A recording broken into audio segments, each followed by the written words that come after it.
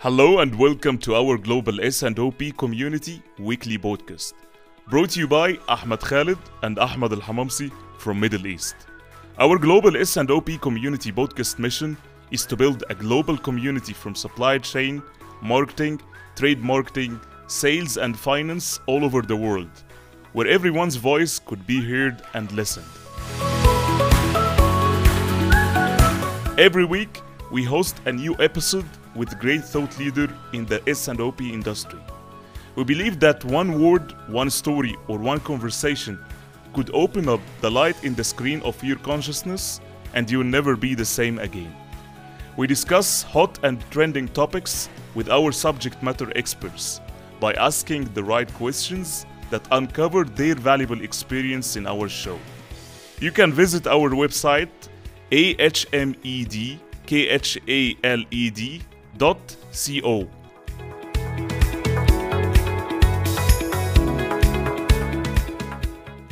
Stay tuned every week with our Global S&OP Community Podcast.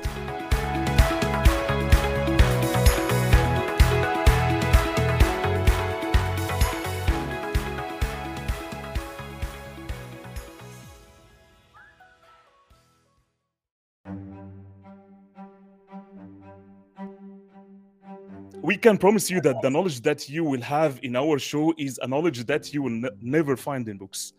A real on-ground experience from thought leaders in the industry.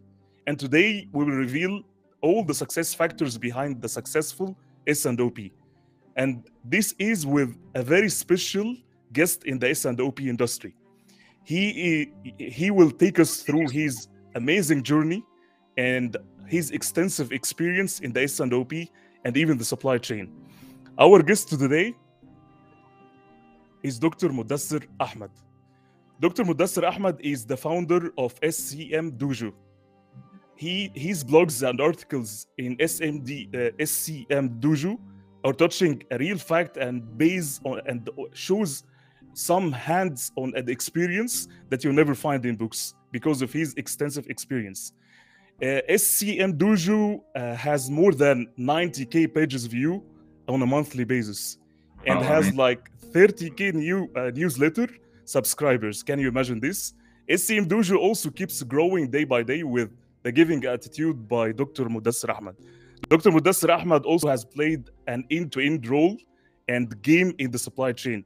Not only that, but also playing it in a very global scale around the world. He is the host of the Supply Chain Show. He was exposed into many different markets and different cultures, which allowed him to be a global thought leader who speaks to inspire and influence in S&OP and his experience in supply chain. I don't want to move too much because without further more introduction, I'm asking you please to welcome with us Dr. Mudassir Ahmed. Hello, folks. Assalamu alaikum to everyone. Good evening, good afternoon, which part you are. Ahmed, Khalid, my friend, how are you? Ahmed, how are you? Yes. Thank you so much, Doctor. Thank you. Doctor. Great to have you today. Pleasure to have you today. Yeah, after this introduction, I think I should retire, right? I don't have to work anymore. I think that's it. My life purpose has achieved, right? I've achieved my dream. Do you know, Doctor? Doctor, it's not giving you all that you deserve, really, Doctor. You deserve more than that with all your efforts, yes. Yeah, because I'm going to Siachen and I'm becoming like a monk anymore. Life purpose is done. I'm always, when I search about anything related to supply chain, that search engine is always taking me to SCM Dojo, always. And I found your articles is in the first search in the search engine. So we have values today. Great to have you today. And it's a pleasure to have you on the show. Just to move into our core discussion, Doctor. The first question that we'll have into our mind that how could S&OP transform companies? I know that you have a great experience in that with your global scales. So can you please share with us your experience? How could S&OP transform companies? Absolutely. So before actually I answer this question, let me give you my compliments to the work both of you gentlemen doing, right? I think you guys doing an amazing job, and I think you have picked up a topic which is a real pain point for the industry. And it takes really not just big brain, it actually takes a big heart to find time, put an effort, get the guest in, put a podcast together. It's a genuine, I mean, that's what we say, right? You have to give some to take some. And what you guys do is an absolute priceless stuff. So the more the community appreciate you, I think the better it is for you guys, for us, for everybody. So well done, and congratulations for doing an absolutely fantastic job. Right. So now come to your question. I'm going to start answer this question with my two stories actually, which pretty much gonna set the scene, right? So my first encounter of S&OP when I was a demand planner in 2008, when I was working for a company called Eaton in Birmingham. So American company, they came in, let's deploy the S&OP process, and there was no S&OP process before, right? But naturally, everyone wants to. There is always some kind of demand forecasting happening. You want to know what's happening in the business. You're trying to forecast, right? But there was nothing happening in between, because we were at that time doing a very famous project for Heathrow Airport and Emirates Airport. And actually, the inventory was there for the wrong parts, the one which we needed, we did not have, right? And it was, nobody knows when the delivery is going, and it was an absolute chaos, right? Yes. And we are basically air freighting parts from India. So the reason actually they hired me even part-time, I was doing full-time PhD then actually, right? They needed somebody with the supply chain experience and can speak Hindi or Urdu because of my background. I can speak the languages, right? And they were air freighting at that point, believe me or not, 35,000 pounds, like $50,000 of simple component. Really, a simple component which you can make. It's just the height of desperation was immense. Right? Absolutely immense. Anyway, so the point is, we said, okay, guys, let's get down to the basic. So what is the purpose of S&OP? Right? It's to find the balance between demand and supply, right? True. Let's understand the demand first. So regardless you are in made-to-stock business or made-to-order business or assemble-to-order business, let's get it done. There is no point looking after 6 months, because 6 months, that's not your, let's call it production lead time, supply lead time. Let's review on a monthly basis and adjust our plans accordingly, right?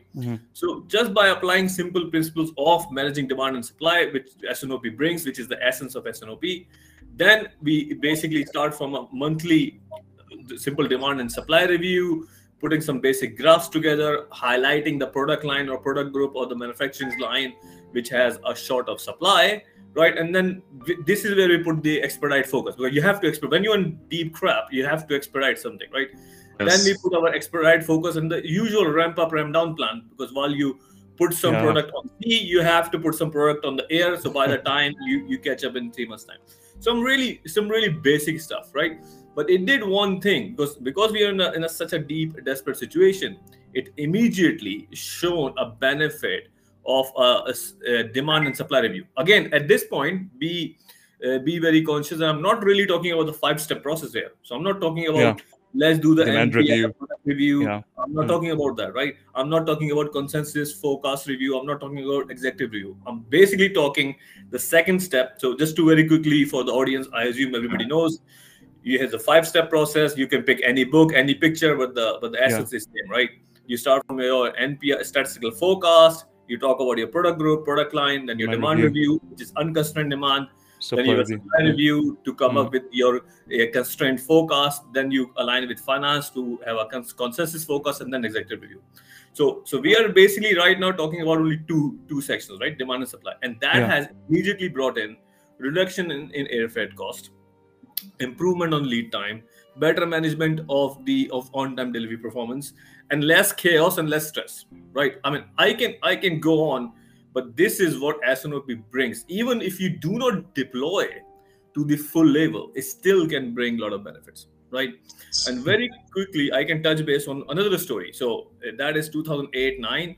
Of course, I got developed in Eaton. I became a materials manager, supply chain manager, and I was in electrical business. I came to Dubai, worked here for a few years. Then I went to USA, worked there as well. So I become like a blue Eaton blood person. In 2012, they acquired a company of $250 million, and it was an SME of 3. Actually, it was like 4 manufacturing sites, but very important because they were supplying to big OEMs like Caterpillar or Rolls-Royce, right? Big OEMs, right? And actually, they sold this business to Danfoss, so part of Danfoss now. And SNS, when I went there, because to deploy system and processes, and it was chaos again. The lead time was like 16 months. Inventory was 9 days. On-time delivery was like 62%. Oh my God. Yeah, ridiculously bad. So high inventory, high lead time, low on-time delivery. So again, we start from a very basic training of an S&OP process. So start really from the shop floor to the planners, even to the management level. Basic training of S&OP, guys. This is how you run the review. This is the agenda. This is the input. This is the output. And most importantly, we get engaged the product line and the sales guys, because they were the biggest problem to start with. Yes. So I did not focus on my team, on the operations guys, because they was easy to manage, right? The guys I actually focus on driving change, and I'm sure we'll talk about change management, is actually the sales and marketing folks, because they are the one who needs to bring in the right focus. Because I'm not talking to a customer, right? I'm a supply chain guy. I'm sitting in my office, right? I need to know what's happening in the marketplace. So these are two stories. A bad one, which I have. So 18 months down the line, the same plant has actually won an award of operational excellence. Only 18 months. So on-time delivery was 95%. Inventory was half. Lead time gone from months into weeks. It's gone to 15 weeks. Great. Right. So we were even actually so agile that customers are saying, guys, you are doing it too quickly. We are not ready for that. Right. Wow. So that is hands-on experience. And when I do my training, as Emma just said, my blog, I have a S&OP course as well online, which you can go into SCM2 courses. So that's available in my training as well. So by all means, you can have a look, or you can just ask me right now. Same thing. Great, amazing experience. And I love the two stories. If you just allow me just to add something also in the S&OP side. So because most people, they think that S&OP is only supply chain and just looking into that upstream side. I believe that if we can imagine S&OP, it's like a bridge between the business strategy and the business needs and business plan and the day-to-day operations. And if we can put it under many pillars, I would say the people, how you will collaborate all people on one table and discuss their future plan from the marketing point of view and from the sales input and from even the supply chain input.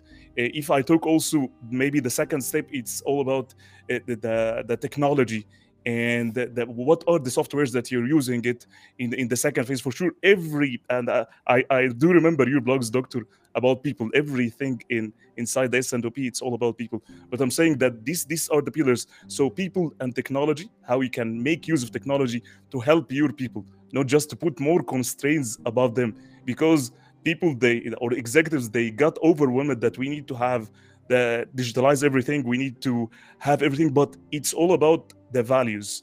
Why you're doing this, how you will make use of the technology to serve your people inside the S&OP and don't constrain their life.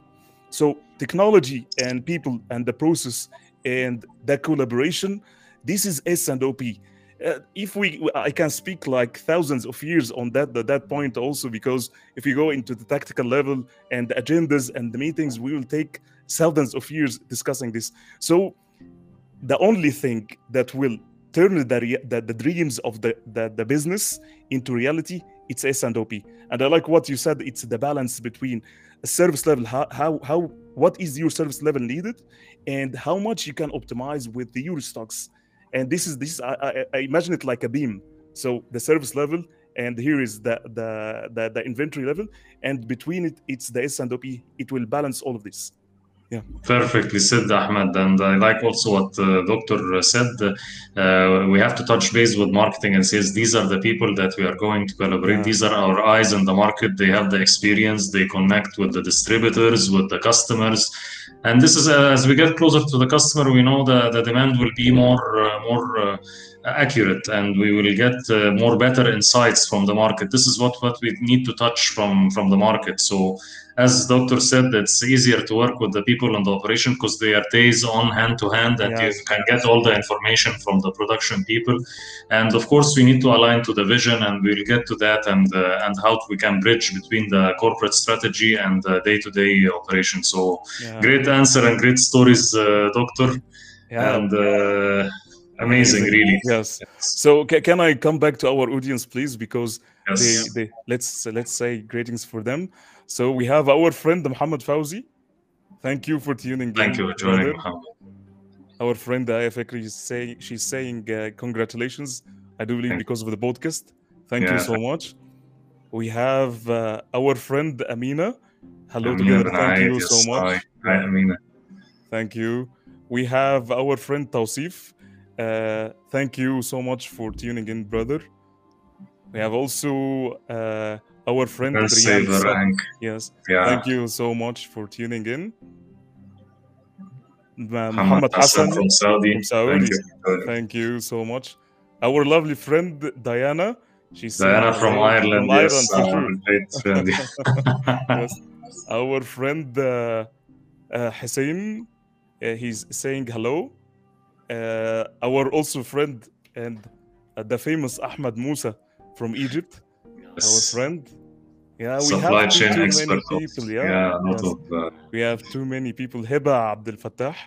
Thank you so much. I think that Heba, she subscribed. Thank you, Heba, for subscription. So anybody will subscribe, please say it in the comment. Just write it in the comment that it's subscribed. Thank you so much. Okay, coming back to what if we take the first question, Ahmed? Do you want to take a question from audience or we continue? Because I see one question here from Ahmed Osama. It's a nice one. Okay, so just for the sake of the time, let's jump quickly into our questions. Yeah. Okay, Ahmed Osama, how we can digitalize S&OP meeting? Good question. Yeah. What do you want to do? You want me to take first or you do? Yeah, for sure. Please, doctor, go ahead and we'll do it together. Yeah, let's go. All right. So it's a very, very good question. Right? Okay. So I'm gonna answer it in two phases actually. So the real question actually is the question before that. At what point you can think about digitalizing? Yes. Right. Okay. So this is a question comes before it. So let me give you the easy answer first, which is if you're already at the mature stage and there is a S&OP assessment which I have prepared. Again, you can go to my blog tools, you can find it. You can do some basic assessment of your process and you will know as a percentage how mature you are. So if you hit 80% of, let's call it agenda items of S&OP, then you are in a mature state. And if you're still running S&OP in Excel and you're running for last 18 months, then it got very tedious, right? In Microsoft Access, you're pulling data, history, product line, it get messy. So my advice is if you're mature, if you have a sustainable S&OP and you basically too much data to handle in Nexus, by all means, go and digitalize. I still have not answered your question. How? I come back and answer that question again, right? The how part. But the real question is, do this assessment first, right? So do not go all guns blazing, go and spend €500,000 on a piece of kit which you do not have a basic mature S&OP process. Yeah. That is a recipe for disaster. And I've seen it time and time again. People have gone in because there's a clever demand planner in the business says, oh, I need this piece of kit. They've gone ahead, they spend €500,000, and guess what? That only one person know how to use it. And this guy left, and in most cases, the company who actually sold the software hired him because he's a very good guy, right? And for that reason, they have nobody to run that, and then it goes down the floor. So the step is this: let's mature the process. Start with Excel, embed into the culture, go through the change management process, see the result, and then digitalize. Okay, now how to digitalize?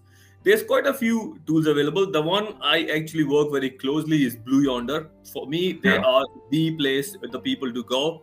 I work with them closely. I have used the tool and they have very smart S&OP grid available, right? Very smart. You can do multi-echelon planning. You can do multiple scenarios, multiple warehouses, multiple sources. Pretty cool. Of course, they are expensive, but they're worth it.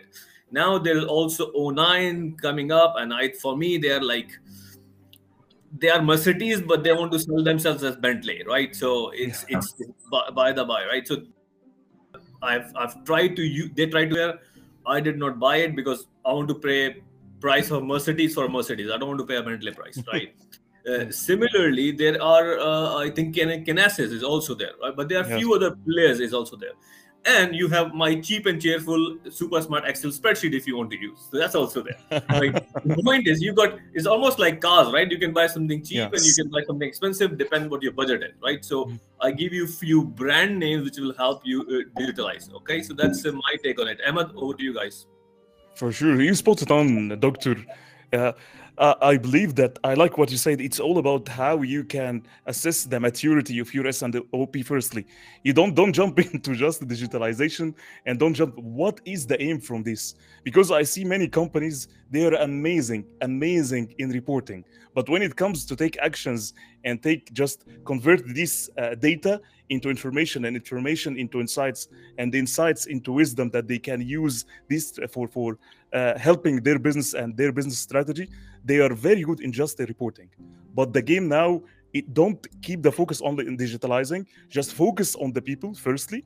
And when it comes to digitalizing, I believe that if I'm talking about meetings, if I'm talking about the agendas itself, you have to take it into many steps. So you have to digitalize what is needed, and inside the S&OP, especially in executive S&OP, how you can make an easy steps, just very, very obvious for the KPIs or the targets of the company itself. This is one of the steps. This is the first level executive, and you can take it into digitalizing also, and in a mid, or I would say senior management steps.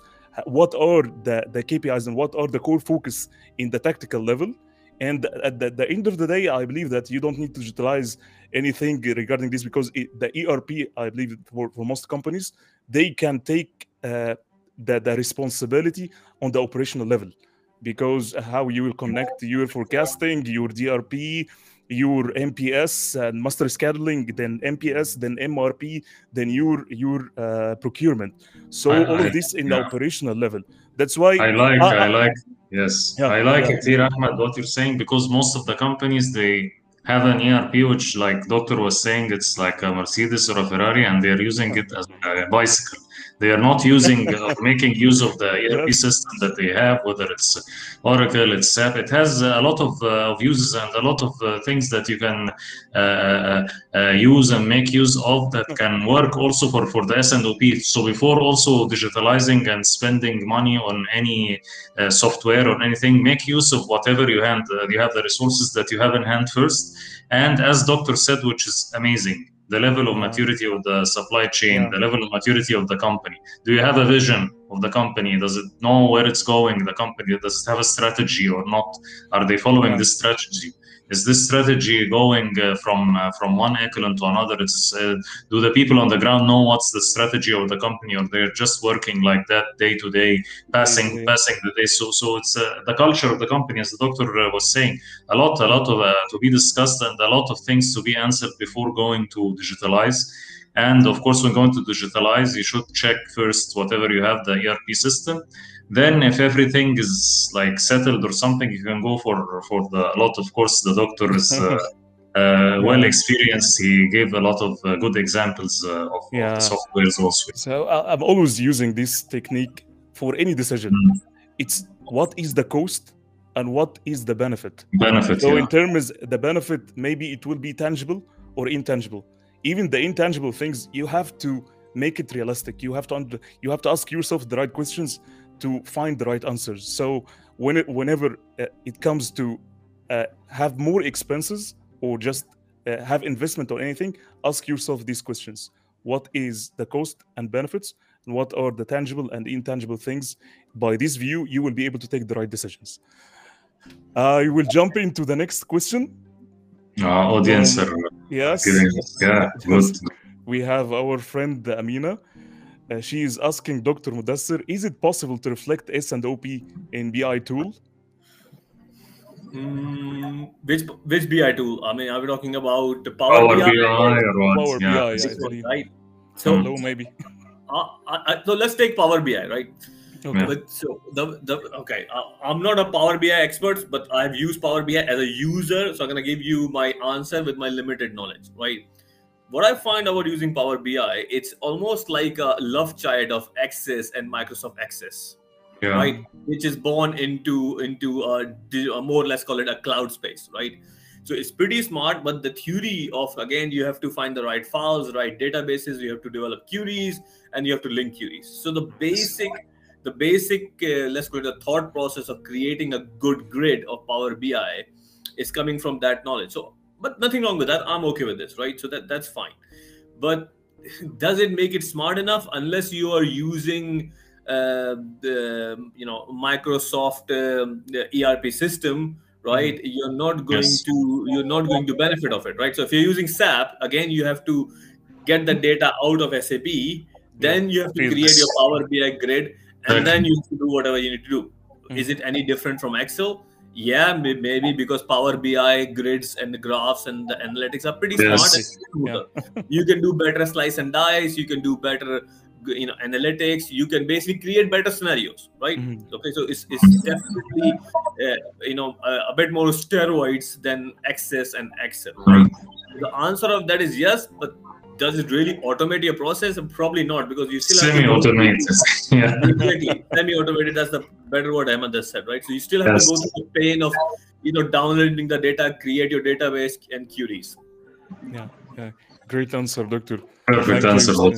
Thank you so much for this. Let's move into the again, quoting Ahmed Khalid here and the other Ahmed. The knowledge you will not find in books. Yeah, that's right.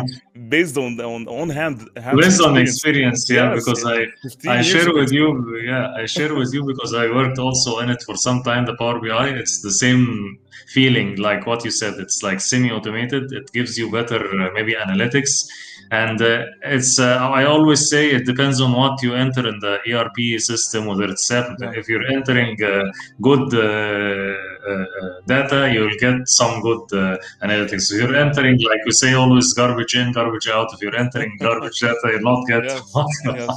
Maybe I like what you said. It's cleanse the data. Yes, it's semi-automated. The only thing that maybe I'm thinking of, which is whatever the ERP system is feeding you with the output or the transactions that you want to have, and what are the data that you want to present in your Power BI or whatever Tableau that you're using it. So the game here is how you integrate the data in an automated way, which that you want to take the run or the transaction at which time, and what are the data needed, how it looks like, and all of this. If you want to have it, I believe that you can make it semi-automated, but at the same time, you can feed it directly through macros, through whatever you can do it in Excel, and then you can build it into your Power BI. But I say that if you know the transactions, and if you know the output or the data that you want to present, for instance, if you want to have the service level, if you want to have the inventories, how it looks like, so mapping all the data by transaction and automated through macro, maybe it will be automated fully for you. But at the end of the day, asking the same question, are you using this for reporting or for taking actions? This is the big difference. Yes. So we'll jump into the next question, if you allow us. We have our friend Hussein Al Tawil. He's asking, what are the best methodologies to be followed for S&OP? Okay, best methodologies. Okay, I mean, S&OP itself is a methodology of a kind, right? Developed about 3 decades ago by Oliver White, and it has been developed further by several researchers. Now they call it IBP and all that, but it goes from the same logic. The only thing is that in IBP you have a better integration of financial analysis and better link with the strategy, right? But essentially it's just more expansion of S&OP. So actually I have a blog on S&OP versus ICP. You can see that, but the basic is S&OP, right? But I think your more question is around what would be the, let's call it, best practices, or let's call it success factors, right? And this is one of the theme I think we meant to talk about, Ahmed. So shall we talk about that right now? Yes, for sure. Let's do it. Yes. No, right. So, and then I'm going to touch base on this, and this is where you will probably not going to find a lot of information in the books, but coming from experience. And I have deployed S&OP in 4 different countries in 3 different businesses over the 15 years, and believe me or not, I have seen all that very much in common, right? The first and the foremost is is either a lack of executive sponsorship or the huge focus on executive sponsorship. Yes. But it's a bit of cliche, this word of executive sponsorship, because if you pick any management study, Six Sigma, Lean, Theory of Constraint, CPM, WCM, everyone say what is the critical success factors. The first line in any research executive sponsorship. But by the by, but having said that, in SNOP it plays a huge role, and I have noticed a very good example myself and a very bad example. There was example. I don't want to name the managers and the business because it's just not right. But anybody who knows me probably they know which two people I'm talking to, right? The guy he was a senior director, come from operations background, hardcore ops guy. He wouldn't move. He cannot make a decision about SNOP. If the SNOP meeting is not happening, he said, "Don't talk to me right now. Don't come to my office. Please make sure this is discussed in SNOP. Everybody's aligned, and then I'll make a decision on my executive call." So everybody was attending the meeting. Everyone basically doing the preparation. It was embedded in the culture, right? So SNOP was the heartbeat of the business. SNOP was so good that SNOP was driving next year budget. So this whole budgeting chaos. Yes. Some of the time, let's do 2022 budget, which is mostly happening right now, 2023. Right now. We didn't have to worry about it because SNOP have N+18 forecast available. Exactly. That's the budget. Yeah. Exactly. End of discussion, right? Why you worry about that? Yeah. On the other hand, and me, same job. I'm a supply chain director, logistics director. My job is to drive SNOP as a key stakeholder. Come to a second business, trying to do the same thing. People are engaged. Everybody's engaged, but there's one person not engaged. The executive person. And because of that, he came from a sales background. The only thing he's interested, just tell me I'm going to hit my sales number or not. I really don't need to know anything else. And after 6 months, it was so dead, I cannot even tell you. No. And it's and for someone like me who actually preaches and teaches SNOP for living, and I'm embarrassed to say, I couldn't convince him. I just couldn't do it. Yeah. And I gave up. I don't give up generally. It happens. It happens. So I tried to do change management, benefit, all that, but the guy was just not into it. And guess what happened? My SNOP process and my drive didn't change. He was changed after 12 months. So the person who's actually gone was him. All the SNOP process. So any executive who is not really paying attention to SNOP, think it through as well, right? That's my first advice. But before I move to my further points, you want to say something, gentlemen? Please add. Yeah, I wanted to share with you the same experience because I was running almost we have the same experience. Maybe you have 2-3 years experience more. I run it also through 2-3 companies, and I have the same experience. Yeah, I had a manager who was he introduced it like an executive, and he introduced taking the company from good to great and the new vision for the company, and everybody was memorizing what's the vision, understanding where we want to go, and he drive that everyone should attend the SNOP, and the decision should come from the SNOP. It was a huge success. It was a huge success to everybody, and reaching the top and bottom lines and all that. At the same time, like you said, when it's driven with someone who's looking only for the numbers, are we achieving the numbers or not, or this is what I really want to see, it falls down and people will start to lose attention because it is not the core of the company. So it's all about the culture and about, it's really, like you said, it's not a cliche, but really makes a big difference. If there is no sponsorship from the top head management, it will fall apart. So I second your voice here. It's the business eventually will start to bleed in every time, because I believe that change, I'm always saying this, that change is coming top down. It will never come bottom up like the forecast. So everything should become from the executives or the board directors. If these people, they don't have the buy-in, I'm telling you, you will keep bleeding and you will always swimming in the opposite waves. So you will be annihilated under these waves. So you will drain your energy, and I know that we are all passionate about it, but this is the reality. You're dealing with people. If people, they are not convinced about that, it will never work. That's why I say, exceptions, it will be there. Exceptions, it will be there. But the attitude and mindset of accepting that S&OP will change your business to the next level in terms of balancing the demand and supply, inventories, and even unlocking some potential in your service level and your top line sales. If you think like that, it's this is the perfect way. And if there is any exceptions, you can manage it inside the S&OP. But rather just I know this, that every day you have exceptions. It's out of the S&OP. This is not S&OP. So sponsorship, again, from the executives and top management is the key focus and the key success for having a real S&OP that transforms the business. Yeah. We have another good question. I can see a lot of good questions. Shall we take questions? Because I have a few more points. So shall I go through my few points and we take questions? Go ahead. Sure. Again, because I'm going to cover 3-4 more points. Again, it's important you guys can capture it on a video, and I'm sure it will be available somewhere. And then we'll take questions. By all means, evening, I've got time. If it is I don't know about Ahmad's, both of them, but I've got time. We can stay longer if you want, right? So, but coming back to the second, I'm going to combine second and third point. So, second point for me, I have is this lack of S&OP knowledge on a cross-functional teams, right?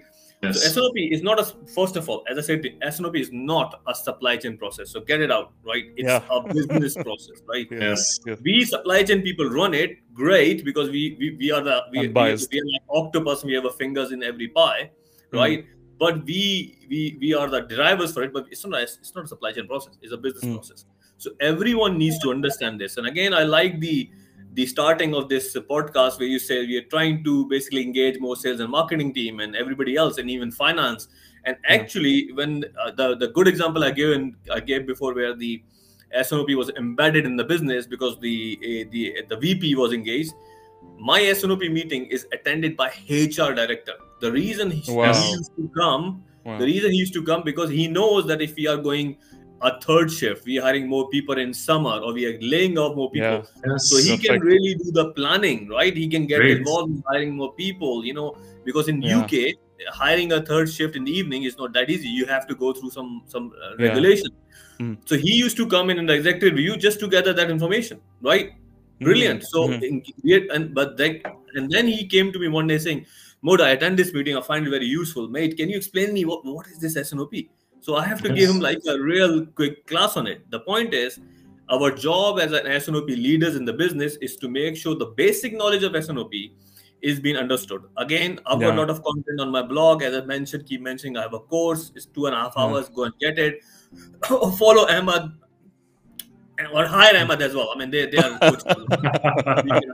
So, Doctor, if you allow us, if after this, if you can put the link for all of these courses or all of this in please. It will be helpful for the people. There will be a lot of great usefulness for all our audience, of course. Thank you. So, we'll do that. But then I'm going to follow this with the third point is S&OP is actually an advanced level process in supply chain. But get your basic S&OP processes right. So what I mean by basic, you cannot run S&OP without ABC analysis. Yeah. Give you an example. You got to get your ABC analysis right to run your S&OP. You got to have a basic inventory management process there to run S&OP. You got to have a basic, let's call it purchase order or work order management process. So if you can't get your basic S&OP process right, you can't run S&OP because the basis and the pillars of supply chain should be there, right? So get your basic supply chain processes right, then you can build on it. So this is the second example. The third part I want to mention is, fourth one is this: there's no shortcut to success. S&OP by its nature is a cyclic process, right? Is a month. It takes time. You start, and is iterative. It gets better. The forecast gets better. Review your supply planning gets better. Your discussion gets better. Your presentation gets better, because when you start, the graphs are that small, nobody can read it, and there's a lot of text. And then after a few months, you say, no, just keep few graphs, big text, decision making. Use S&OP as a decision making. So the point is, there's no quick, it's a marathon, not a race, right? It just takes time, And in my experience, it takes a minimum 18 months, maximum 3 years to get to the maturity level, right? That's I would say is this. Just to finish off, it's focus more on execution. So don't worry about the initial hiccups, etc. Make sure you stick with it. Like any good things in life, you have to stick with it, right? And the last advice I would give, especially this for young demand planners or young supply chain managers, experienced folks know this as well. Don't turn up into a SNOP meeting without preparation. So if you're putting a graph up there, right, you should know the legends are there, the XY columns are there, the data is there, people can read the graph, and most importantly, you should know. If somebody says, oh, I can see that, and there, if I compare from previous years, your sales, your inventory is down, what is the reason? What happened? You should know. You should know. You can't put a graph in and the data without knowing what. Then, if you don't know the answer, you lose credibility. You lose credibility on the slide. Yes. You lose credibility on the process, and you lose credibility of SNOP. Right. So start with few small things, baby steps. Build credibility. Be consistent. Be competent, and it will be fine. Great values. Points, I like how we put it in, Doctor. Yes. It's amazing. Thank you so much for the valuable answer. I think that we have a great question here, and it will show how much really experience that we all have in this point. So our friend Priyanka, she's asking any tips to have more accurate baseline so that we have more reliable forecast post-pandemic. It's a very nice question. I love this question. All right. Okay. Ahmed Khalid, I have a question. Are you sure we got everybody on this call are 18 years and above, right? We got all adult people. Right? Yeah. And it's after 9 o'clock, right? So maturity. Maturity level is there, right? I don't want to get into trouble, right? I have a saying. Actually, it's gone viral on LinkedIn. Believe me or not, I don't know if you've seen it. So I say this: forecasting is like making love. Everybody does it, but nobody knows what's the best technique, right? Right. So and everybody thinks we are bloody good in making love as well, but you're not really sure because it depends on the partner. Right? So I'm going to answer that with this. Okay, more accurate forecast. What I'm going to say, the forecast is your history. Is the best reflection of the forecast, right? Yeah. There's a famous saying from Warren Buffett, actually, the second or third richest guy. He said, forecasting tells you less about the future, but more about the person or a business doing it. Right? I'm going to repeat this. It's a very nice quote, actually. Yes. Forecasting tells you less about the future, but tells you more about the person and the business doing it, right? So it's how what is your history and how you create your baseline and how good your base data is.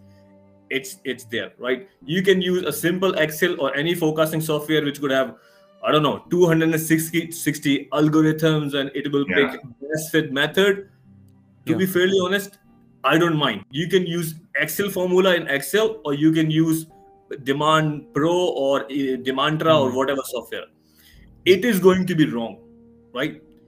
Yeah. So don't worry about that. Whatever baseline you're going to pick, it's going to be wrong. But what is important here is, wrong means it will have an error, right?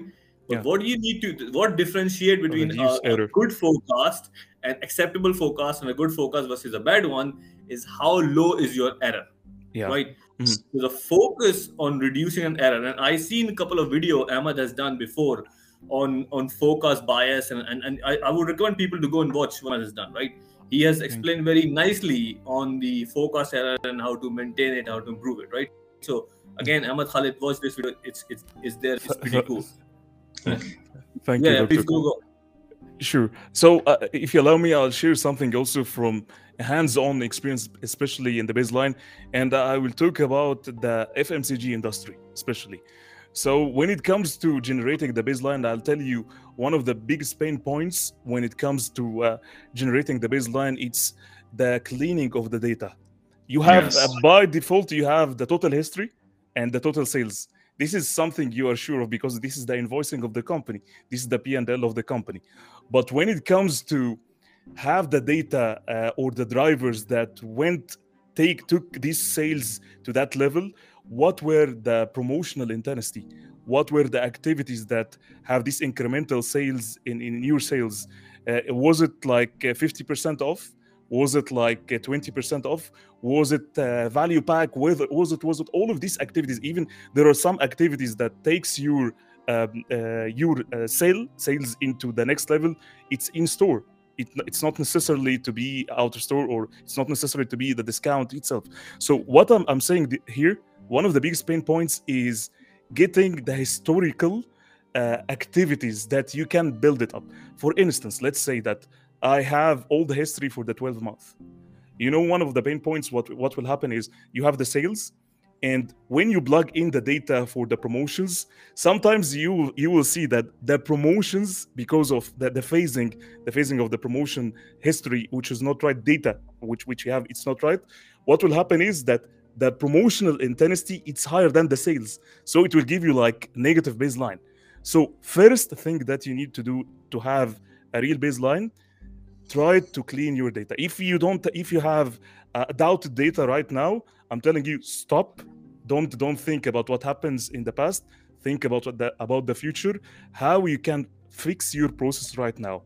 How can you take it into the next level? How the order to cash is working? How you are promoting this, and how the reconciliation, financial reconciliation, it comes with your distributor. I'm not sure about the distributor model or the route to market that you're using it, but all of this, you have to clean the data, understand the activities, understand the buildup. Once you have this, you will have the baseline. I answered you from the baseline effect. So I'm talking about the post-pandemic. So for post-pandemic, yeah, I know that the trends, and even especially the consumer behavior and shopper behavior has totally changed.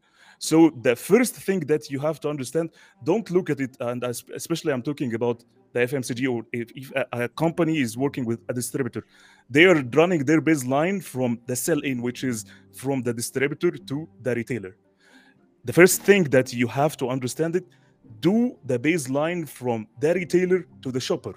By this way, you will understand, and take it a step further, because the baseline, the difference between the baseline in the sell out and the difference between the baseline on the sell in is the trade stocks.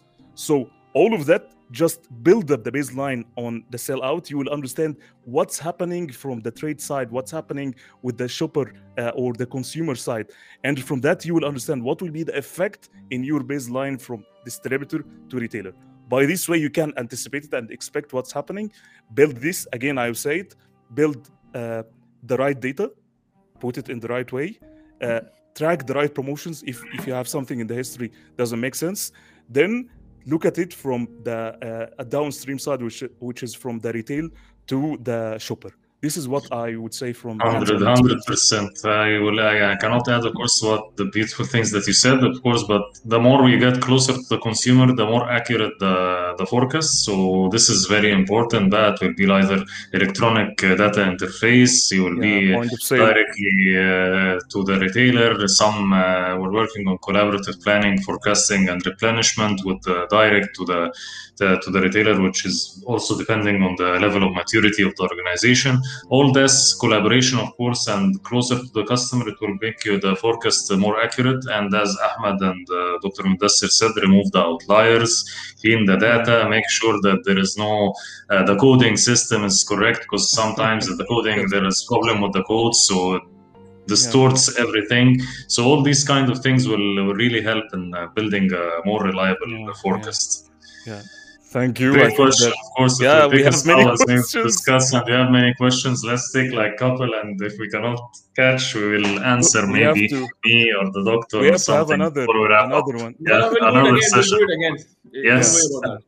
Yes. So we have our friend Ayub Saidi. He's saying that applying 5S philosophy is also a good way to drive cultural transformation when it comes to SOP implementation or digitalization. Don't you think so? I think that, Doctor, you had this article on the 5S especially. I read it before. Yeah, I read soon. And I'm going to see. I'm one of those people. I try to be honest with my advice. I'm not always right, so judgment is out. So I'm going to break your heart by saying the 5S philosophy got nothing to do with SNOP. Not as I know, right? So the 5, if I don't know anybody who's been to Japan and knows that, I've been fortunate enough to work for a Japanese company and go there. It's almost like a cultural thing there, right? So 5S, the sword, shine, all this sort of stuff, standardize, all that is in Japanese culture, right? Let me give you an example to show you the mindset. I was on a train going from Tokyo to other city. and there was 2 seats empty, and the metro was full, and the 2 seats for disabled people. And me being a rough Asian dude from even in England, you don't care. You just sit on a disabled seat because it's there. I just happened to sit down, and everybody looked at me like I almost killed somebody, right?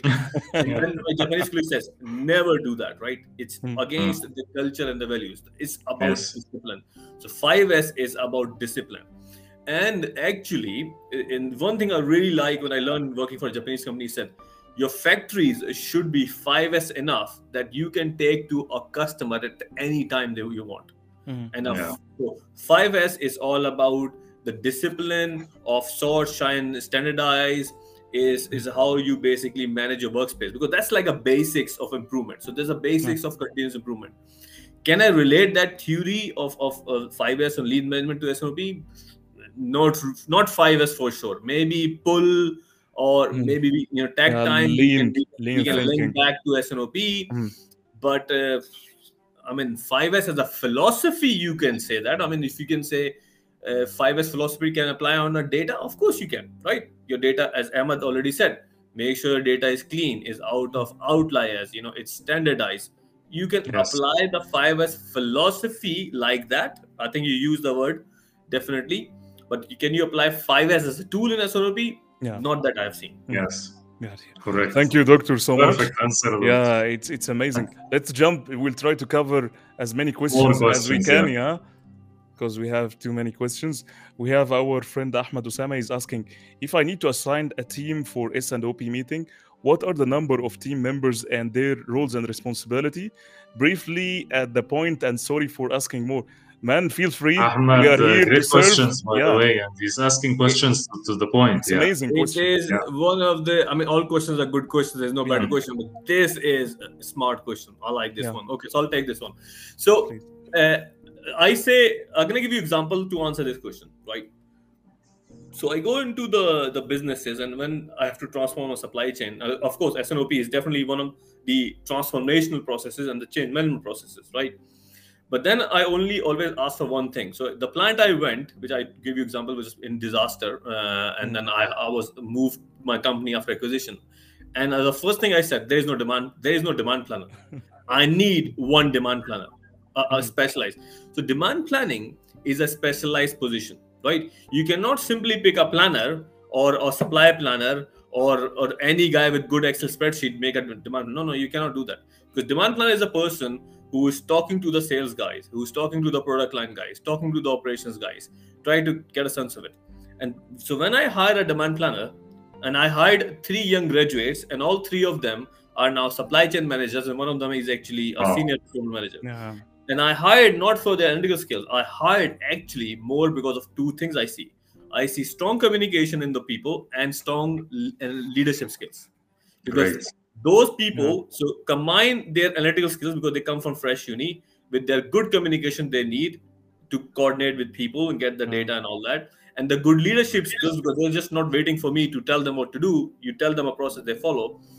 And what happened is I work in this company 8 and 12 years. I had 4 promotions, right, in this 10 12 years, and every time my company never have to hire somebody from outside. The reason being, the demand planner, who was like if you in a terms of football, he's like a central midfielder. It's like Xavi of Barcelona, right? That was there, yes. Exactly. So you need a Xavi who is a captain, strong leader, passing the ball. So when I move to a new job, I already have a person who knows the business, who knows the market, good leader, good communication. The only thing I need to do is to teach him how to manage people, right? And that person is there. So that's person for me. You talk about R&R, right? So that person needs to be there, right? To run your SNOP as a facilitator. But one thing, and there's always a good sales guy. They love to talk a lot, BS a lot, but that's cool. But one thing you also need in operations, there's a guy who should understand your capacities better. Yes. Right. And I generally find a good industrial engineer who's not a product. Don't pick a production guy, because production guy got no clue. They only manage people and they find problems, right? But that's their job.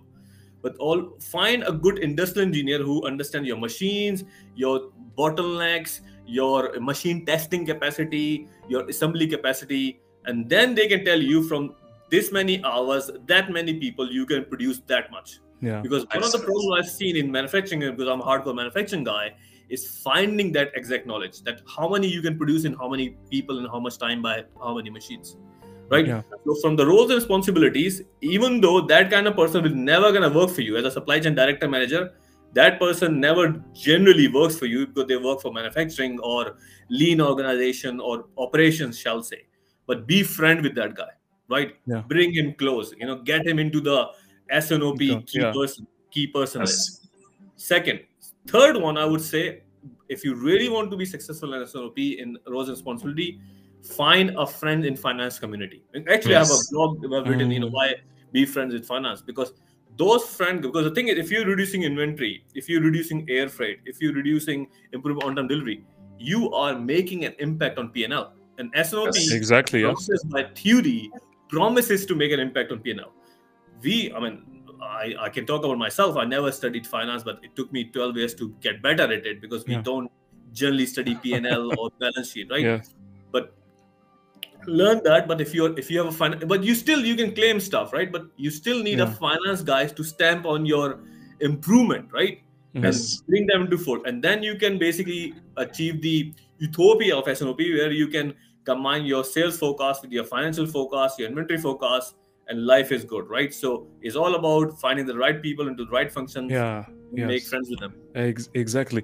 I like what you put it on all, Doctor. And based on our experience, even consulting, when we consult people, what's happening here, when you have this at the beginning of maturity of S&OP, when it comes to maturity, you have to have a steering committee at the beginning. And the steering committee that you have to specify one of each function and organization inside the company. For instance, you have to have vote for one from finance, one from marketing, one from trade marketing, one from supply chain, one from sales. And these people will drive that change. And again, when you specifically, when you come and select these people, I'm telling you, don't select it. I'm telling you based on experience. Don't select these people based on experience, based on their passion, based on they want to give, they want to do something. Experience, they will have it along the way, because they will drive the change. So don't just fall in the trap that we will select the most experienced people, because most probably the most experienced people, they will resist. I'm telling you from experience. So 100%, based on fresh mind, that they can drive a real change inside the S&OP, and they can feed the S&OP and the executives with the right information. Yes, these will be the main drivers of the pre-S&OP meetings, who will get the suggestions and the areas that need the decision making, the trade-offs between the risks and opportunities, and this kind of things that they will give to the executives for the final sign-off of the plan. So yes, pick them. Don't have to be experienced. Sometimes the experienced people are frustrated from what's happening in the company. They will not work with passion. I'm saying this from experience. Yeah, sometimes some experienced guys, of course, will give you a good flavor, of course, of what's happening and all, but you need the fresh minds, the outside eye that's coming like a consultant or something, but a fresh eye that's coming that can see what's happening and can give idea what are the decisions that's going to be made. Yes, exactly. Great. Time is flying. And I believe also the engagement is moving up. Okay, right. So strategic KPIs that. Great. So what are the strategic KPIs that show our S&OP is successful?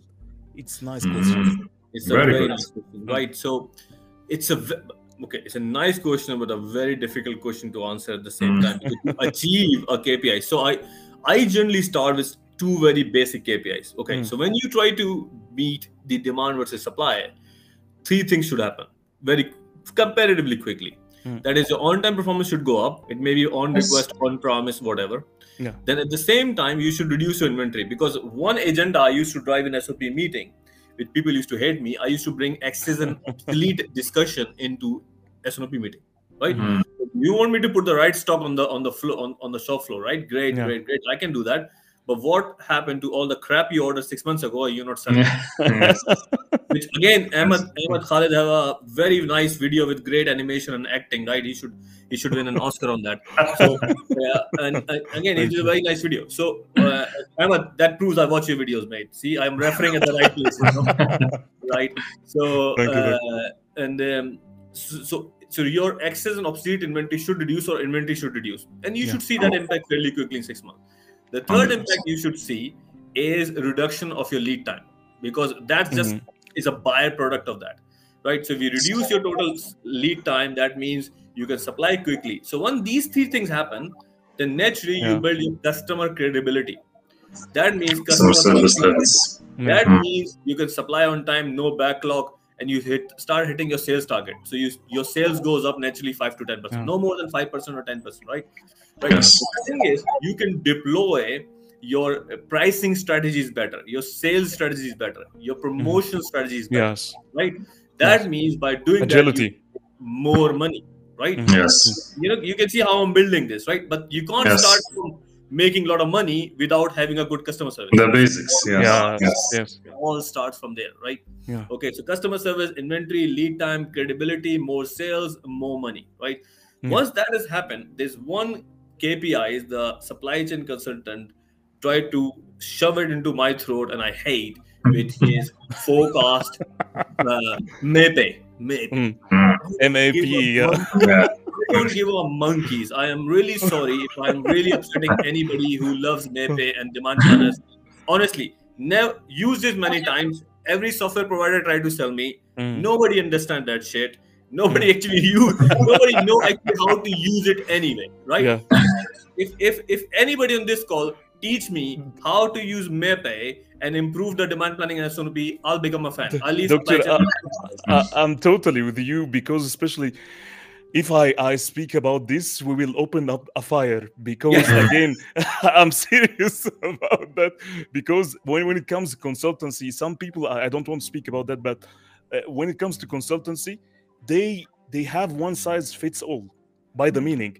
When it comes to we need to enhance our forecast accuracy, but what is the question? There is a big connection between your distribution and your forecasting, and this one I think that we need to have a big episode about this, the distribution and forecasting. At which level you are forecasting? If you have a one echelon, like have 4 DCs, 5 DCs, how you will be able to forecast? Is it total national level, or you will be able to do it on a DC level? How you will aggregate how you will de-aggregate this, and which error you will aggregate this based on what?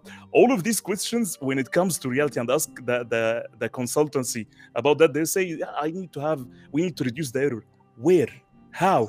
Tell me, because the error that maybe I will aggregate the error of offsetting the errors at total national level, but I have some challenges in my inventory in each and every DCs, which ends up with some service level issues that is helping the served ship to from this DC to the customer ship to in that point, and also it ends up with some inventory challenges.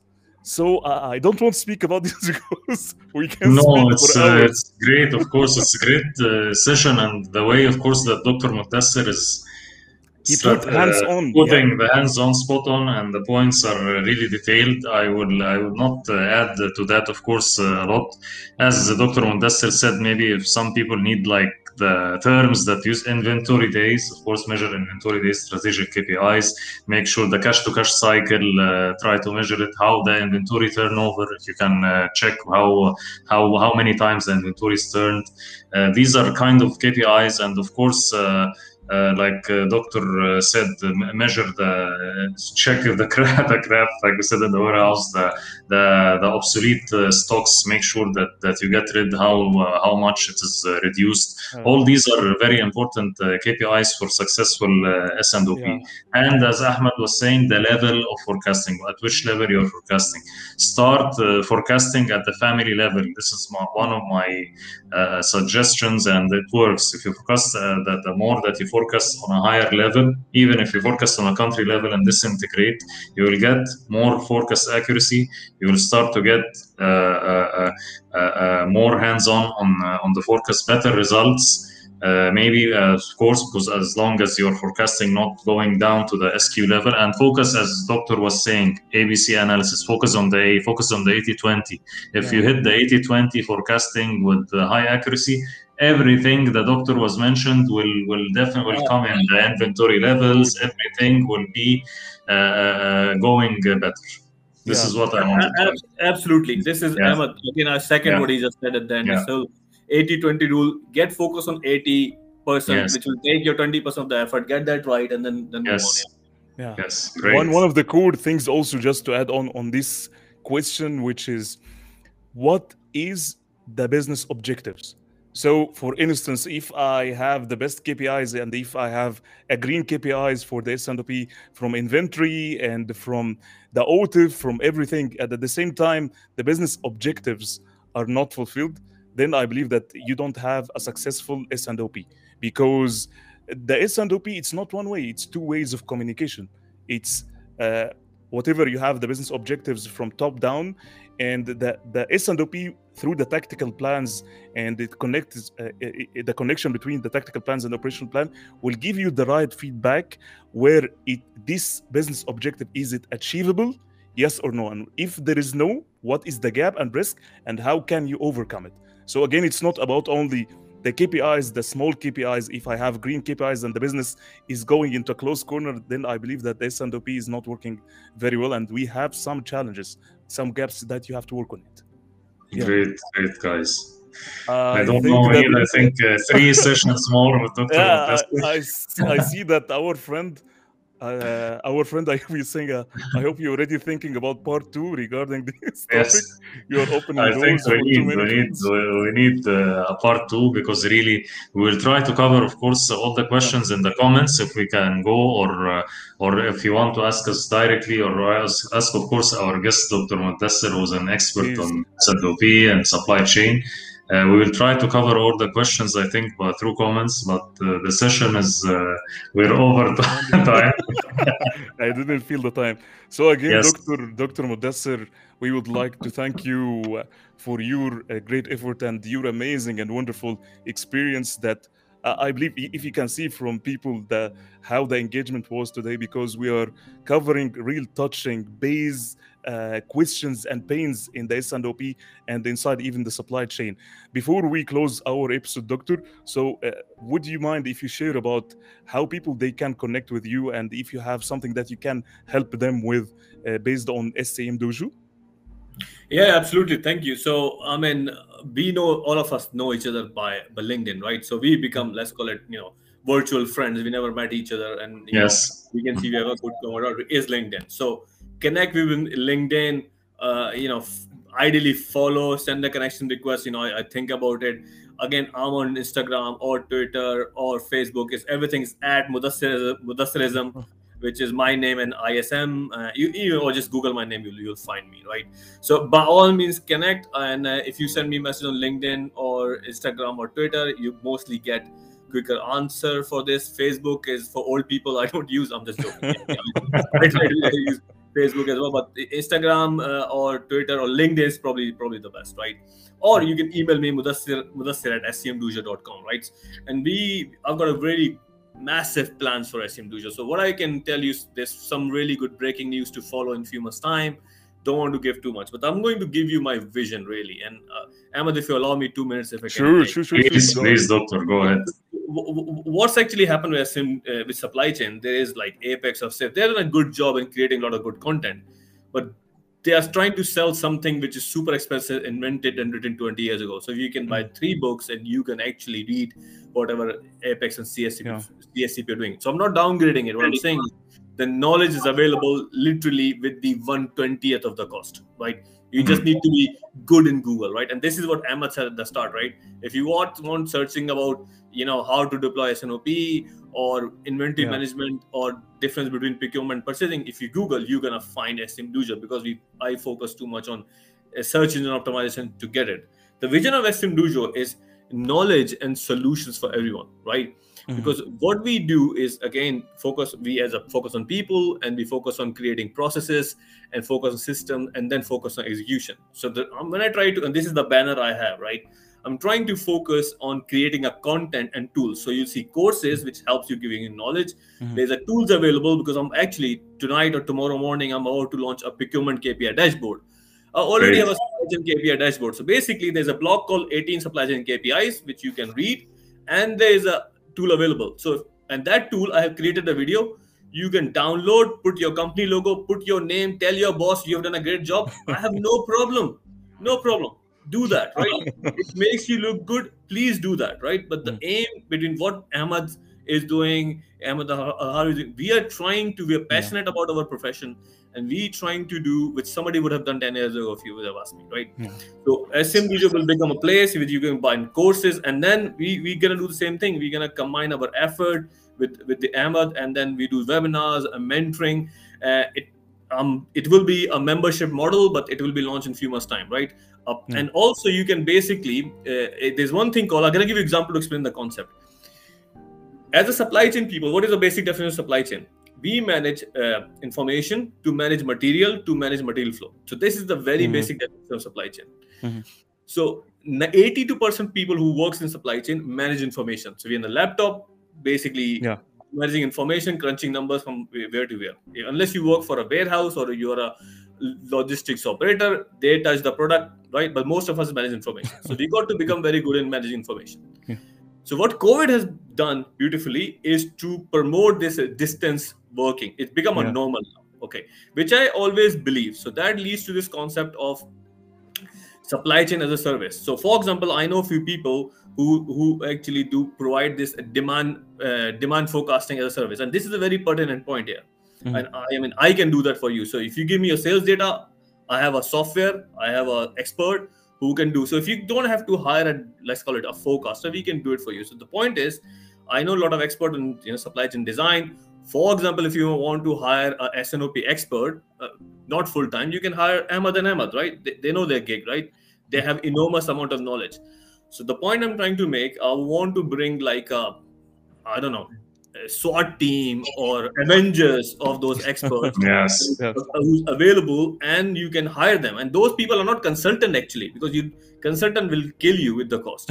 They are already practitioners doing their jobs maybe, or doing something else, and available to help you. Right? I have experimented that and it has worked. So SM Dojo is a place for the supply chain community. Come in, tell your problem, we're gonna find you a solution. Thank you, Doctor. Again. Thank you for the purpose that you're taking SCM Dojo to the next level, which is something that will take you also to your vision. Thank you again for the valuable inputs, insights, and wonderful experience with the stories. And I believe that also you can see this from the engagement from our people today. And I would like also to thank our people who engaged with us today. Yes. Thank you so much. Excuse us if there are many questions that we didn't answer. We will do our best to have two things. Number one, to come back to you on the questions. And number two, we'll try to have another episode with Dr. Mudassir very soon. Absolutely. Yes. Let's talk it offline. Let's schedule. I really like this session today. The energy is amazing. Your engagement is amazing. The way you guys are hosting is amazing. Thank you, Doctor. I don't want to suck it up too much. I attended too many podcasts, but by far that was the best. 100%. Thank you, Doctor. Thank you so much, Doctor. Thank you, and see you all next week. Inshallah. Have a great day. Thank you. Thank you, everyone. Bye-bye. Yes, guys. Have a good.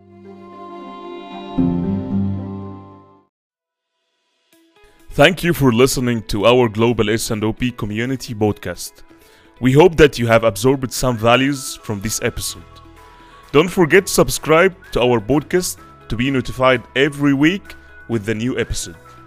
You can visit our website ahmedkhaled.co or ahmedkhaled.co. We believe that one word, one story, or one conversation could transform your life. Stay tuned next week with a great thought leader in S&OP. Have a wonderful week ahead.